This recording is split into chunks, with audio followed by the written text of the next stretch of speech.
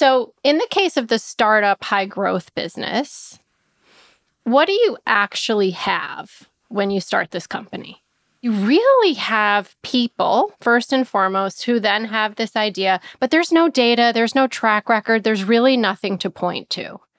So the story pulls people in and aligns them around, here's where we are today, here's the problem that we have, for which we're going to be a solution, and here's where we're going forward. But you kind of need that grounding foundational story to pull people together and rally around something, especially in a startup because you have little else. So if we take that to the investment world, for instance, if you're a new fund, what are you going to point to?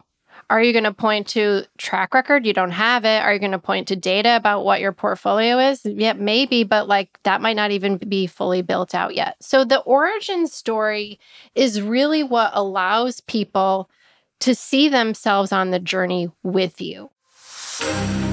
Hey, my name is Stacy Havener. I'm obsessed with startups, stories, and sales. Storytelling has fueled my success as a female founder in the toughest boys club, Wall Street. I've raised over $8 billion that has led to $30 billion in follow-on assets for investment boutiques. You could say against the odds. Yeah, understatement.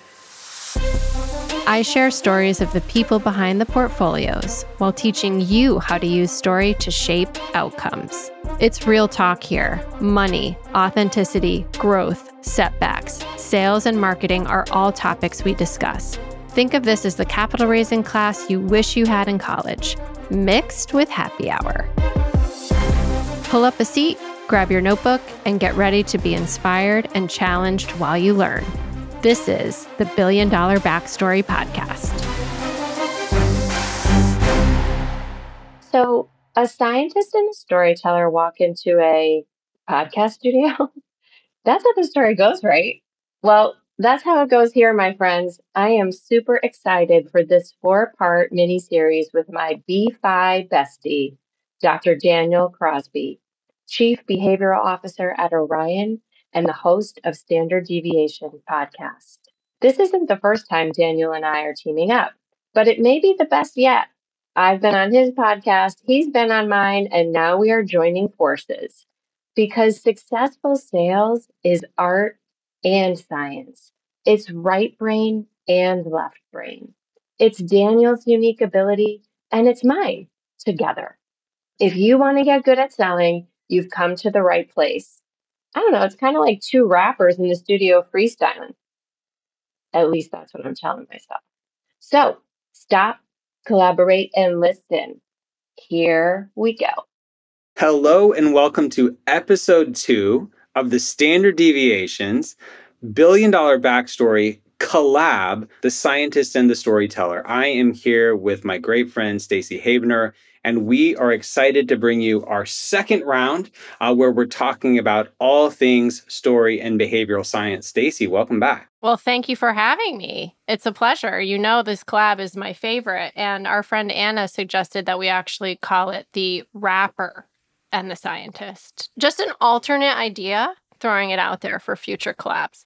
When you first said the rapper, I thought that was me, and now I'm very, very disappointed to learn that I remain the scientist, and you got the cool one. This is going to be fun. Well, if you haven't listened to episode 1 yet, go back and hear that. You're going to learn lots of fascinating things, like why you should swear in your Amazon reviews. So you're going to learn a lot of good stuff. We'll just drop that teaser and walk away from it.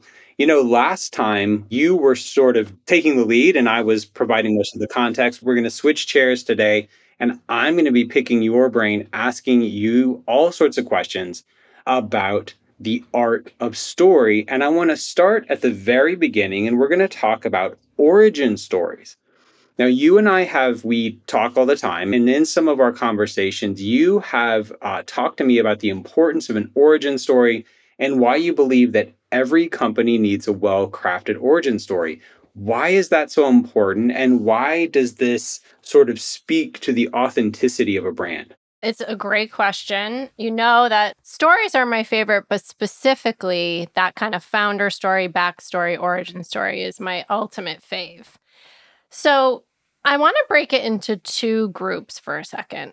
So the first group we're going to say is a startup, newer business, maybe in high growth mode.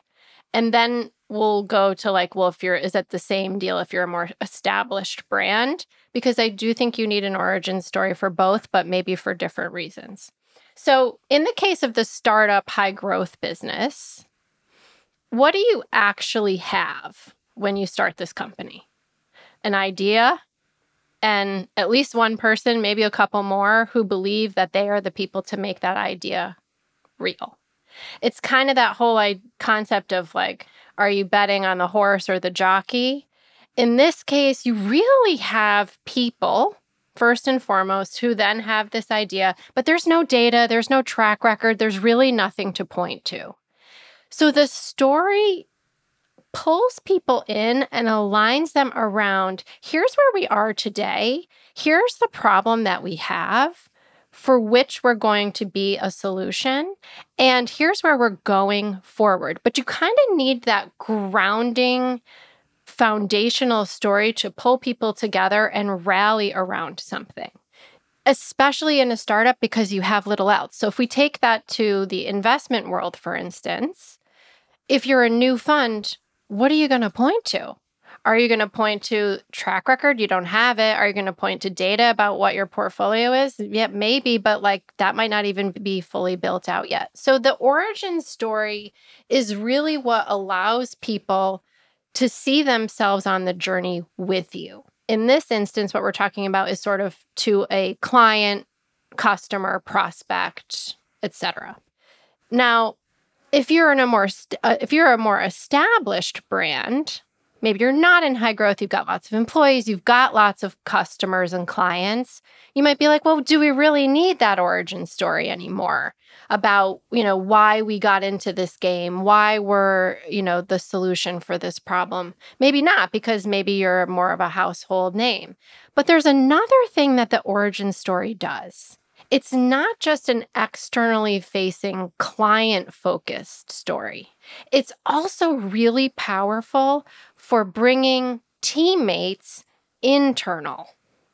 And a great example of this is actually, I partner with Ultimus on our $1 Billion Backstory podcast, and I had the founder of Ultimus on the show to talk about the origins of Ultimus. Why did the world need another fund transfer agent, admin, back office provider? And the feedback from Ultimus afterwards was surprising in that they said there are employees at Ultimus who've never met Bob Dorsey. They had never heard that founding story. They had never heard the origin story, and how awesome it was for their team to rally around it.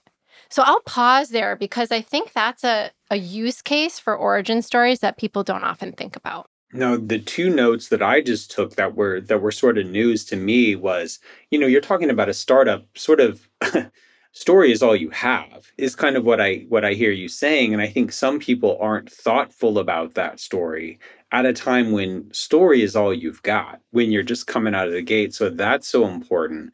But I love that. That was very unexpected. That was a new learning for me, is that there's sort of an inward facing benefit too of helping your employees, helping your people understand, helping them see that they want to take the journey with you, because you've got your clients, your customers who need to want to take the journey with you, but you've also got those internal stakeholders who need to take that ride as well. Yeah. And I think, the idea of finding your true fans, again, typically that's used to talk about external, your true fans are your clients, the ones who are going to pick up whatever you're putting down, whatever you create, they're in. But who's your first ultimate true fan?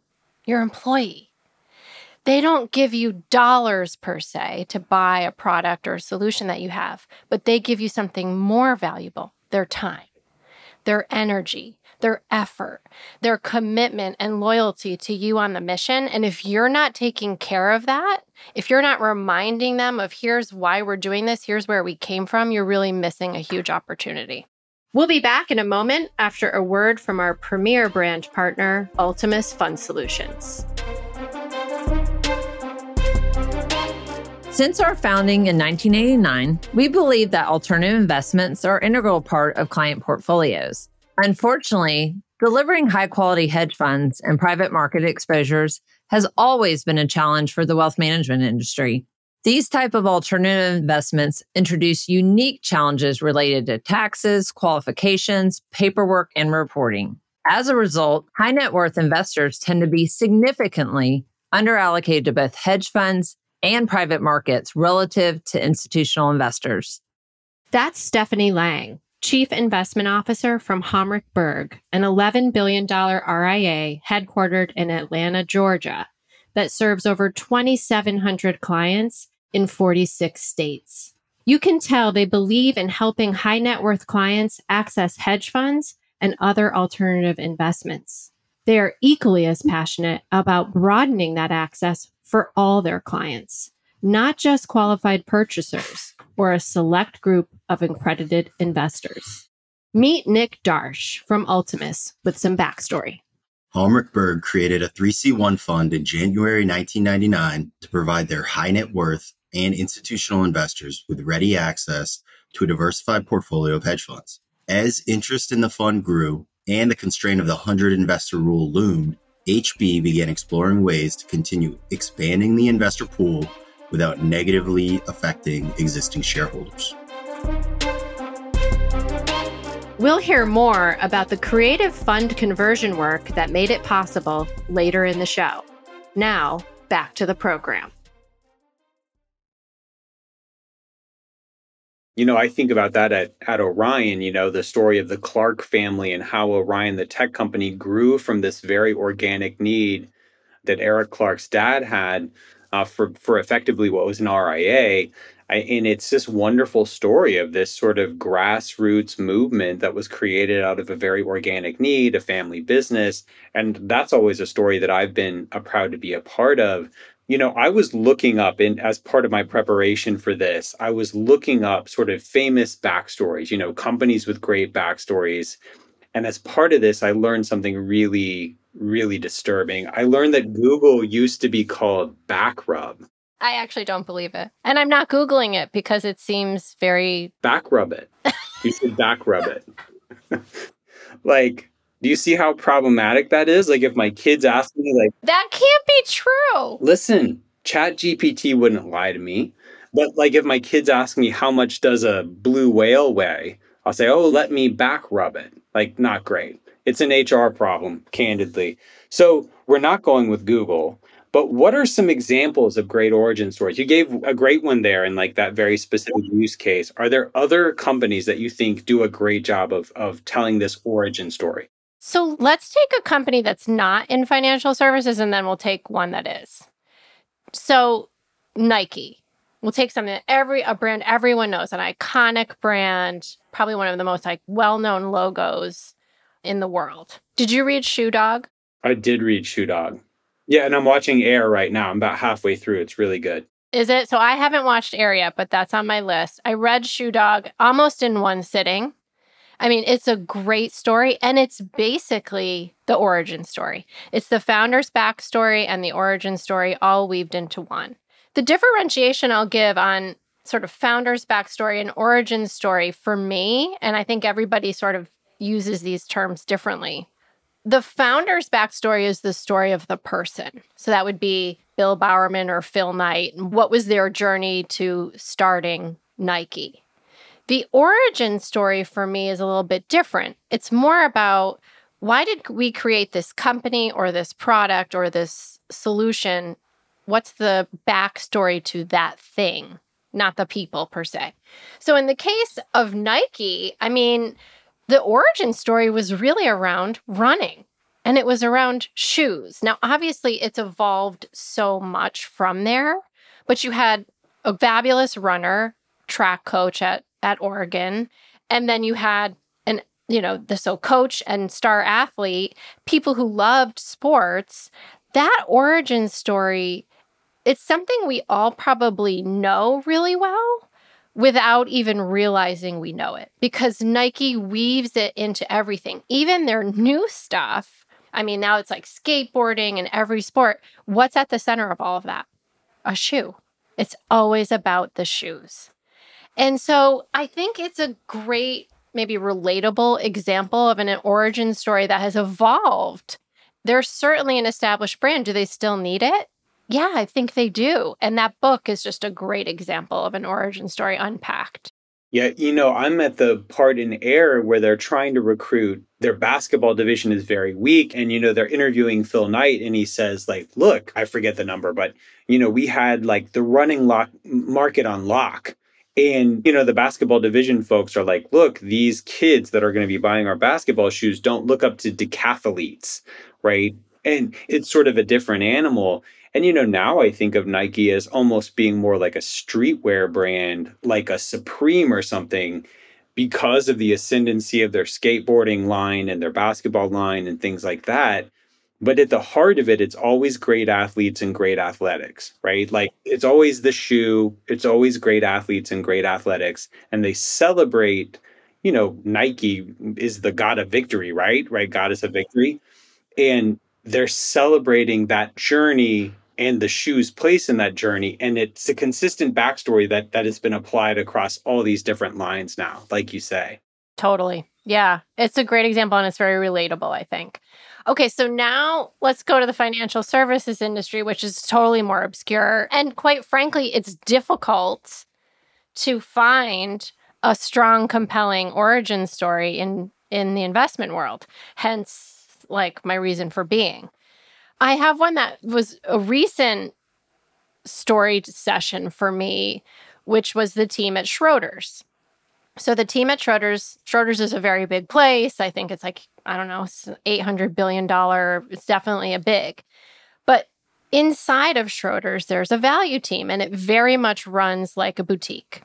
And so I've become friends with some of the people there, and they have a great podcast as well. And they asked me, I was on their podcast, and they asked me to come back and interview their team, which was super fun.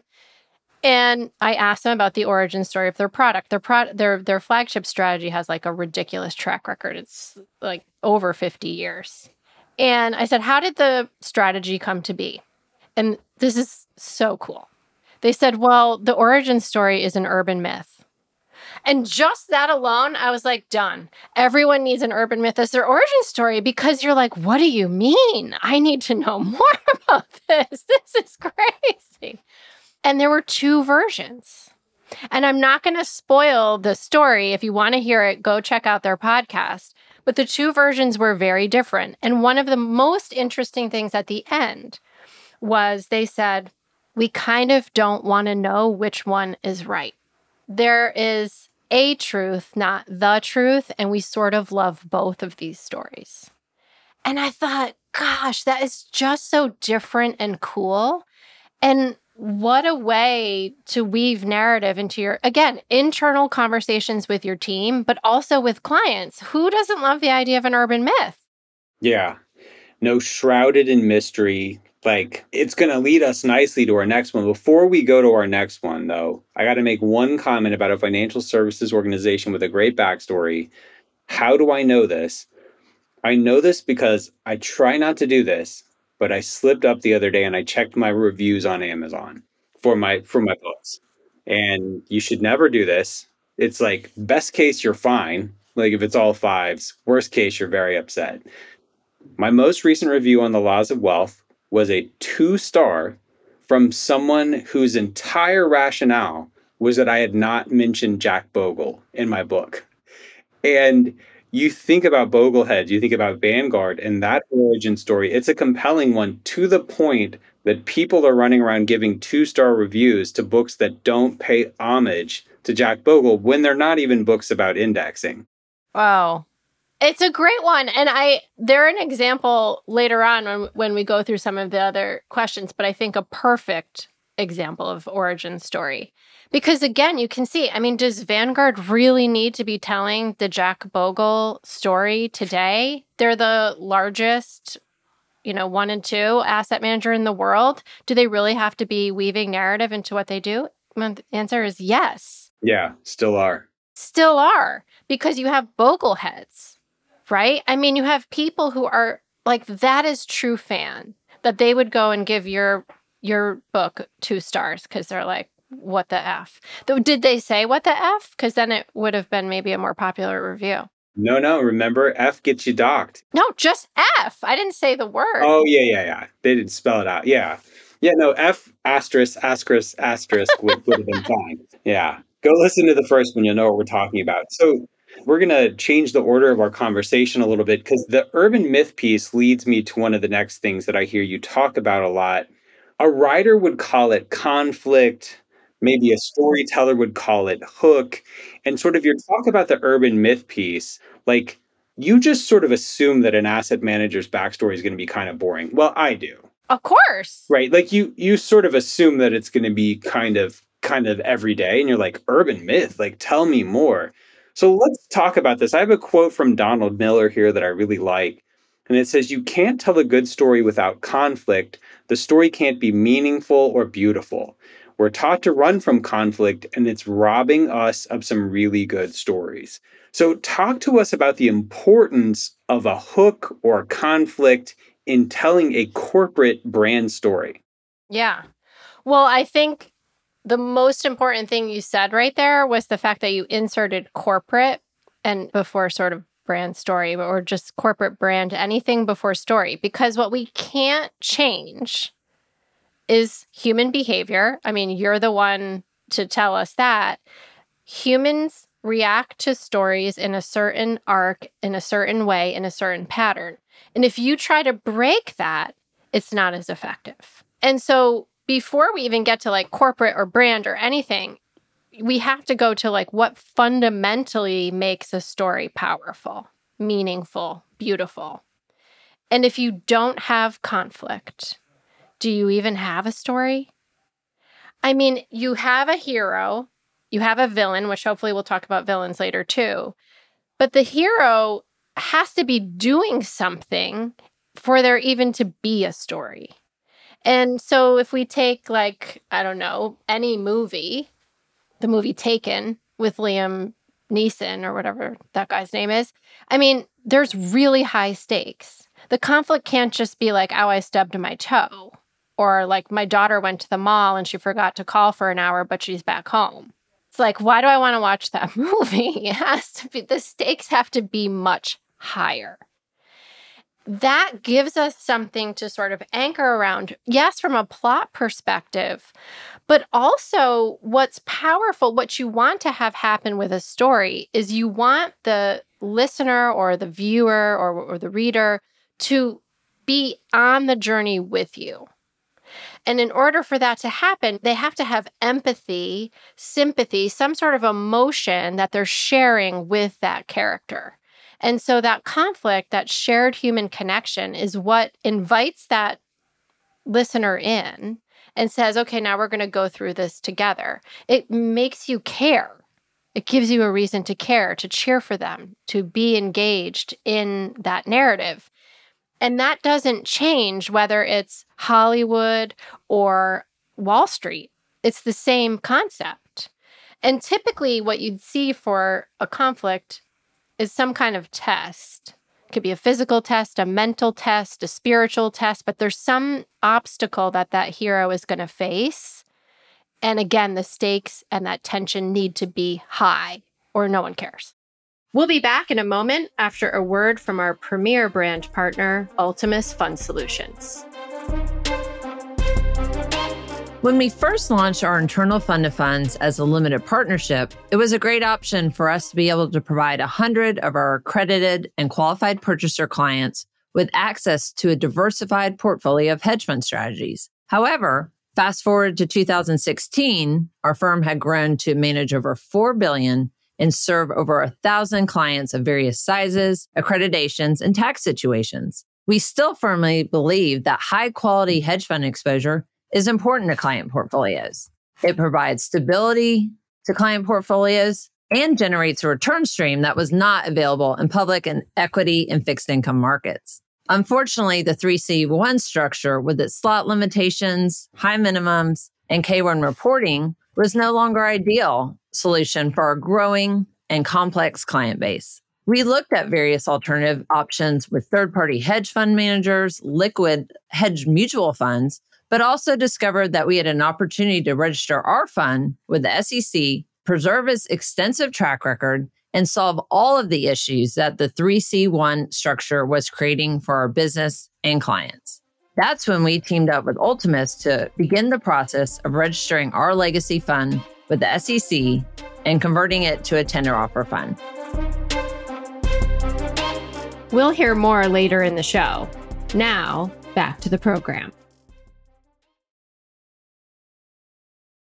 I have a very specific set of skills kind of line running through my head for the rest of the day. But it's clear to me what that needs to look like in film or literature, right? It needs to be danger, suspense, drama. Do we want those things in our brand pitches, or how do we make people care if it's not danger, suspense, murder, and intrigue? Like what's sort of the formula for making people care about our brand? Yeah. Well, it's a great question. And I think it has to start with who you serve, right? Because you as a company or as a brand aren't probably going to manufacture any hotness around this conflict. Again, the story, you're not the hero. So the story you're telling when you're a corporation or a brand is not actually about you. It's about the person that you serve. And so you have to step out of that boardroom and out of like your ivory tower, and you have to get yourself into the shoes of whomever you're serving. So, I mean, shoes seems like a great segue back to Nike. So like, what was the problem, right? I mean, Nike was serving runners when they first started, and they wanted to make a shoe that was lighter, more durable, that would help these runners go faster, farther, all those things. And so that is the conflict, right? The conflict is how they're not doing that, or they're losing a race. And, everybody can relate to what that feels like. We've all had a race, whether it's in our front yard against our, neighbor, or on some very high stakes platform. So it doesn't have to be murder, death, or intrigue per se, but it has to be something that matters to the people you serve. And that, I think, is where corporations and brands and certainly asset management companies get it wrong, because they sit around talking about themselves and saying sort of like, okay, like, what's the story? They're not going to come up with any conflict, because in their minds, it's sort of they're the solution and it's rainbows and unicorns, and that's what they want to talk about. Yeah, this is a point that I think bears re-emphasizing, which is you have to make the customer the hero, and you have to make it interesting to them. And I think that's so difficult. Like, we're all so ego driven, we're all so solipsistic. Like, I think that we think that our story is fascinating. And a lot of times our fascination with ourselves can kind of obscure that focus on the customer. What are some brands that get this right? What are some brands that get making the customer the hero of the journey with a good hook? So I pulled one that I didn't go with the big brands anymore. I wanted to give some examples that were a little more off the run. Have you ever heard of a company called Lavender? I have not. Okay. So Lavender is a sales email tool. Okay. And they have great branding. They're VC backed. They're awesome. You can follow them on LinkedIn. And their whole thing is salespeople write shitty emails, and shitty emails don't work. And that's the high stakes conflict. So let me tell you where those high stakes are. It's basically winning in business or losing, right? Because what it's saying is, if I'm a company and I have salespeople and they can't write good emails, I'm not going to get any leads. I'm not going to get any new opportunities. I'm not going to close any deals. So this is actually a really big problem, right? Salespeople also, if they're the hero, so the one thing is you could be Lavender pitching to the corporation, like, hey, you should, at an enterprise level, deploy Lavender for your sales team. Or if your target market who you're speaking to is an actual salesperson, it's kind of the same thing, right? Like, do you want to close more deals? Because, hi, you're in sales and that's how you get paid. So if you want to get paid and you want to close more deals, you might want to write less shitty emails, like maybe make your emails better. So that's an example of a company that's taken something that seems so basic, and made it more like, this is winning or losing in business. We're going to actually tie that to how good your emails are. We're going to help you fix that problem. Now, I want to use the lavender example to sort of reinforce a point that I've heard you speak about before, which is that your branding efforts and your narrative efforts should really turn off as many people as they attract. And when I hear, don't write crappy emails, it's like there's a subset of marketers who are offended by that or who don't see themselves in that message, right? And will never do business with them. Am I right in thinking that? Absolutely. And also, if you check them out on LinkedIn, you'll see even more attract and repel sort of marketing going on. Lavender, they're very into the color purple because their name is Lavender. They have a whole video series with a character called Lavender Joe who is randomly in the park and yells out like typical cold email sales language at people who walk by. That's pretty great. And it's really great. But there are certainly people who are like, that is unprofessional. Yeah. Right? And that's what you want. Not to be unprofessional, but you want to say, like, this is who we are. And as people, as a company, these are our values. Here's our culture. And if we're not vibing, like, that's okay. There's probably another company out there that helps you write emails, and they're probably pretty good. So go find them. Right. Now I want to go see Lavender Joe because in my mind, it's kind of like Joe Camel. It's so good. And he wears a neon green suit. It's one of those things where you're like, wow, what would Lavender do? And then I sort of have to walk it back like 20, 30 yards because I'm not that jazzy, but it's really a great company to look at in terms of BrandStory and how they're building their tribe. Yeah, I like that. I mean, you think about any movie, right? Whether it's action or comedy or drama or whatever, there's a hook that's going to work for some people, like enthusiasts of that genre, and that's going to be completely obnoxious and repellent to other folks. And like that's fine. There's a lot of businesses, there's a lot of media. Go get what works for you. But I think a lot of times people try and split the difference and just end up being inoffensive and having no hook at all. Totally. That's the worst place. That's like brand purgatory. So let me give you one that's a financial services example. Also polarizing in a different way. So have you heard of the company called Eventide? Yes, a bit. Okay. So Eventide, they have about 6 billion under management or so, founded by a gentleman named, I think it's Robin John. And Eventide is kind of ESG impact investing. Okay. And with some Christian values really embedded in that. Now, that's the polarizing part, right? They are for people who want their investments to align with their values. They don't believe that you should sacrifice what you believe and how you live your life in order to generate return. Now, I think that's sort of the basis of ESG in general.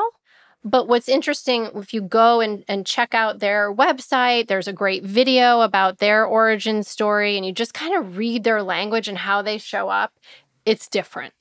They live it. They own it. This is not like we hopped on the like ESG greenwashing bandwagon and we're just going to like see how this flies. There is a very distinct feel to what they're doing. There's also a page on there I really liked, which was they call it their 1% initiative, where they allocate 1% of their AUM to lift people out of poverty with dignity.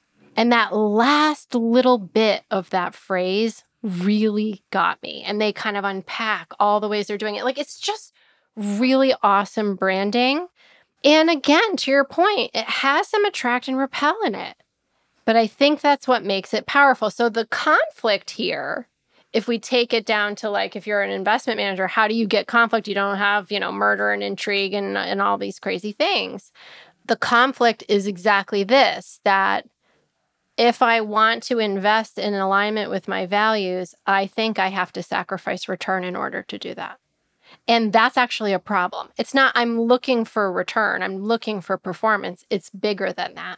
I think that's such a compelling message because if you think about sort of the psychology of Tesla, right? I mean, I think Tesla's great advancement was that it's a brand that sits at the performance of giving a darn about the earth and high performance, right? Like, because previous to Tesla, it's like you were driving a Prius. No offense to the Prius owners out there, but it's like if you wanted to be sort of green with the car you drove, it was going to look kind of dumpy. It was going to not be able to take a hill, this sort of thing. It's like a lawnmower. Right. And so Tesla kind of came in and said, no, like you can do good things for the earth and you can have all the performance of any car. And I was in a Porsche Taycan this weekend and it was like, we're getting there in a big way. Right. But I think they were the first ones to do it and to say you can have the best of both worlds. So I love that approach. And I think ESG is inherently has a hook. I mean, there's almost no value so benign that it's not going to make half the people angry at this point. And so I think ESG inherently has a hook. So ask yourself, does your brand have this hook? Okay, we have saved the best for last because I am super excited to talk about this. We spoke about this the other day. I'm super excited to hear you expound on it a bit. You say that just like a regular story, every brand story needs a villain. You know, I had fun thinking back over some of my favorites: Joker, Darth Vader, Hannibal Lecter. We get this for stories, but tell us why a business narrative needs a villain. So villains, it's interesting. I'm looking for my notes on this because this is my one of my favorite parts too. And I have to share this story. So I have a 6-year-old daughter. And a couple birthdays ago, maybe it was like for her 4-year-old birthday, when I asked her, what do you want the theme of your party to be? And this is like whenever, you know, a lot of her friends were doing princess or like, you know, unicorn or whatever. And she said, I want it to be a villain party.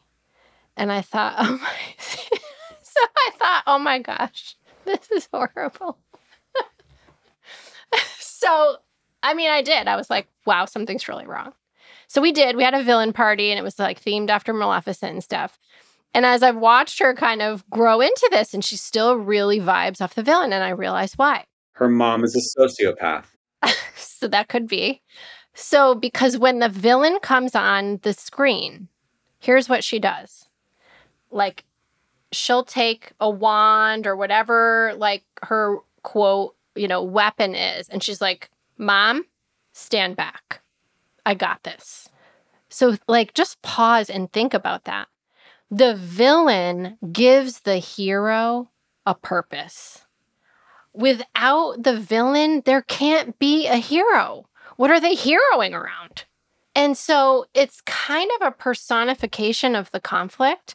And maybe this is just a story I'm telling myself about my daughter, but I watch her, like she jumps out of her seat and she'll stand this far from the TV where I have to be like, Willa, don't actually hit the TV though. Like, I get it. You're fighting the villain, but like, and I'm there for it.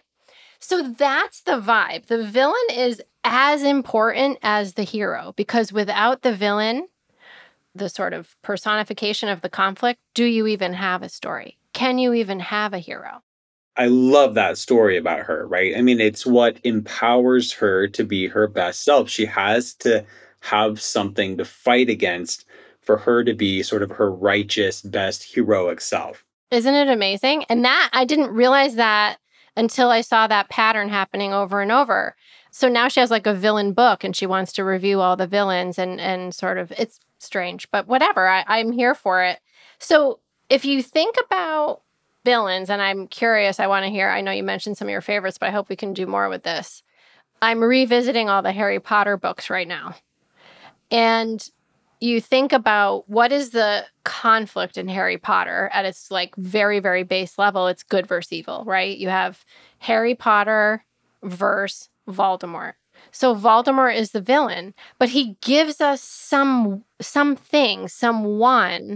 that we can sort of point to and simplify versus this big esoteric concept of evil. And you teach us that like if your brain wants things simple, it doesn't want complexity. And evil as a concept, we all know it intuitively, but to have a villain that you can say sort of that's the bad guy or bad gal, that allows us to sort of process the story in a different way. I'd be curious what you think about the villain as a behavioral scientist. When I was a therapist, I would actually have people do this. And I have to admit, I found it's a therapeutic technique. I found it enormously hokey at first, but then I saw how much it worked. I would have people sort of personify, say, their depression, and say, how tall is it? How large is it? What does it look like? What's the texture? And it would be like, oh, it's this black giant that's sitting on my chest and won't let me breathe. And like you said, so many of the things we wrestle against in our daily lives are sort of unembodied, right? They're sort of amorphous, they're out there. And we like the idea of a Voldemort where we can sort of encapsulate like evil incarnate. I mean, I think we could get way down a path here, but I think that's why the idea of the devil like appeals to some people too. Like we like a personified evil that we can rage against. Yes, exactly. So that's why you need a villain. Now, I think what's super interesting, so we just did like story and literature and very, very classic literature. But then if you want to take that to your corporate brand, it kind of goes back to other things. So you're like, okay, how do I translate that to my business? Because I don't have Voldemort in my business. And I think what's interesting when you take it to sort of the corporate branding setting is that the natural place we want to go when somebody says, well, who's the villain in your story is where? To our competitor. So let's go back to Nike. You'd be like, oh, well, their competitor is Adidas. Duh. Like, that's the villain in the story. But is it? Because even though as viewers of a movie or readers of a book, we want to personify that villain, sometimes the villain on the corporate setting or the business setting is not another company. It could be something like an old way of doing things. So if your sales force was the villain in your story, ACT, do you remember ACT database? Or was it an old way of doing database work, right? And that is a huge unlock from a business storytelling perspective. Because even if you go back to like our lavender example, is the villain in the story another group that does email, an email platform? Or is it crappy emails? Is that actually the villain? Is for Nike, who's the villain? It's not actually Adidas. Maybe it's just do it is their slogan. So maybe the villain for Nike is actually your own self-limiting beliefs. Yeah, I was going to say apathy, right? Like inaction, self-limiting belief. Yeah. So I think it's interesting because it's good to personify the villain in story because that is kind of where we want to go. But the danger is when you take that to business narrative, you want to point to your competitor. And I don't necessarily think that's the right direction to point. Yeah, I think that could even really backfire. I mean, I've seen that play out in our space, and I won't name names, but it's like, I've seen one business attack another business very like directly. It just wasn't well received. I mean, it was seen as kind of a low blow or tacky. So if you think about businesses in our space, like Vanguard's villain is fees, right? Nike's villain is apathy or inaction. I love thinking about it that way. Like you're fighting against some evil force, but it's not another person necessarily. It's not your competitor. It's whatever sort of is impeding the progress of the people you serve. Yeah, I think that's it. Let's do more of those. Okay, so we're gonna do lightning round. Okay, Apple. What's the villain? All right, let's both do this. So Apple. Well, what's the first thing you think of? Well, simplicity and elegant design. Like the villain is. Well, no, that's you. The first thing most people think of is probably what? Microsoft. Oh yeah, Microsoft. Right. I mean, so again, it's like your brain wants to instantly go to their biggest competitor, but now do the actual, walk us through your thinking on it.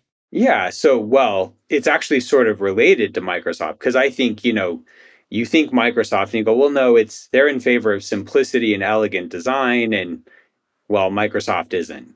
So. No. So the villain isn't necessarily Microsoft. It's kind of that old way of doing things, right? Like Apple, the conflict for Apple is, do computers and tech need to be boring in order to be good? And they've proven that no. You can actually be cool and hip and sleek and modern and artistic and still be a geek squad. Yeah. $3 trillion company. Right. Yeah. Okay. That wasn't very lightning. So I'm probably blowing this. So I apologize. Bridgewater, this one's yours. Okay. Bridgewater. This is an interesting one. Bridgewater, largest hedge fund in the world. I don't know if that's still the case. Okay. I would say the villain for Bridgewater is probably themselves. So they are at the top. There's only one other direction for them, right? There's only one way to go from where they are. So the biggest danger they have is themselves. And that's why I think you see Ray Dalio coming out with books like Principles. He's not coming out with like, here's how to generate alpha book by Ray Dalio. He's coming out with like, here's how to run a company and build a culture the way we've done at Bridgewater. And oh, by the way, we're going to be totally crazy and dogmatic about these principles because we know that now we're defending our position. And the one who could really screw that up is us. Yeah, I love that. And like you said, his whole thing's about radical candor, principles, honesty, feedback. It's not like, here's how you run a long short equity fund. It's, No. Here's how you stay on top. Okay, the last one we'll do is your business. I know you're thoughtful about this. What's your business's enemy? Okay, so I think that people would assume the villain in the story for us would be the bigs because we stand for the boutiques, which would mean the villain would be the bigs. And I actually don't think that's the case. I think the villain for us is status quo, is that the industry and the status quo and sort of the rules and the norms in the investment world favor the bigs. And that's the thing that needs to change. Disrupting the status quo. I love it. Well, you're excellent at it. Okay, so we're out of time, but I want you to end with one thing we got to give the people. We've talked about origin story. We've talked about a hook. We've talked about villains today. If people are bought into this, but they don't know quite where to get started, what's one concrete place you would encourage people to start? I think it's interesting to do an exercise around what you don't do. I think a lot of branding firms say, well, figure out like what makes you different and what your edge is. And what I'm saying will get you there, but from a different direction. So it's almost, sort of turning this construct on its head. Look at what your peers do. Look at what the industry says. Look at, kind of what is status quo in your business. And then reflect back for yourself about what you don't do that everybody else does. And I think that will start to get you to some places of what makes you different. As far as origin story, I would say, it is basically backstory, but the biggest hack is to just get out of your own, stop talking your own book. Stop thinking about yourself, sit in a room and pretend that you are your own client and be that person and go through why should I care about your company, your people, and what's in it for me? Because that's what most firms miss. Yeah. Stacy, you're incredible at this. Thank you, as always, for sharing your wisdom. And folks, you heard it here first. Start today to better understand these things and to move yourself in the direction of being a better storyteller. 2 down, 2 to go. Stacy, can't wait for the next installment. Yeah. High five, my friend. It's always a pleasure. Thank you. If you know a fund manager or a founder in the investment world with a great story, drop a note to Stacy at stacyhavener.com and tell me about it. Till next time, I'm Stacy Havener. Thanks for listening. And now, a final word from our premier brand partner, Ultimus Fund Solutions. The conversion of Hallmark Berg's LP into an interval fund empowered them to grow the fund from 90 million to over 200 million and expand the reach from 100 investors to nearly 700 new investors and continues to grow today. By pursuing the conversion, Hallmark Berg was able to lower minimums to 25,000, welcome accredited investors in addition to qualified purchasers. The entire conversion process was highly efficient because Hallmark Berg chose to partner with Ultimus, and other partners with a proven track record in this type of structure-to-structure product transition. The headlines are often too focused on new interval funds from pedigreed providers, this new fund from this cool big firm, etc. Maximizing a fund's potential through a conversion can be powerful too, as we see in the story of Hallmark Berg. Traditional investment management and alternative investment management are converging. More retail investors are demanding access to non-correlated strategies in illiquid asset classes to complement or supplement public markets exposure. Interval and tender offer funds offer managers a flexible wrapper that combines many of the benefits of both 1940 Act and private fund structures. Interest in these products has increased significantly in the past decade, and we anticipate the volume of both new launches and structure conversions to continue well into the future.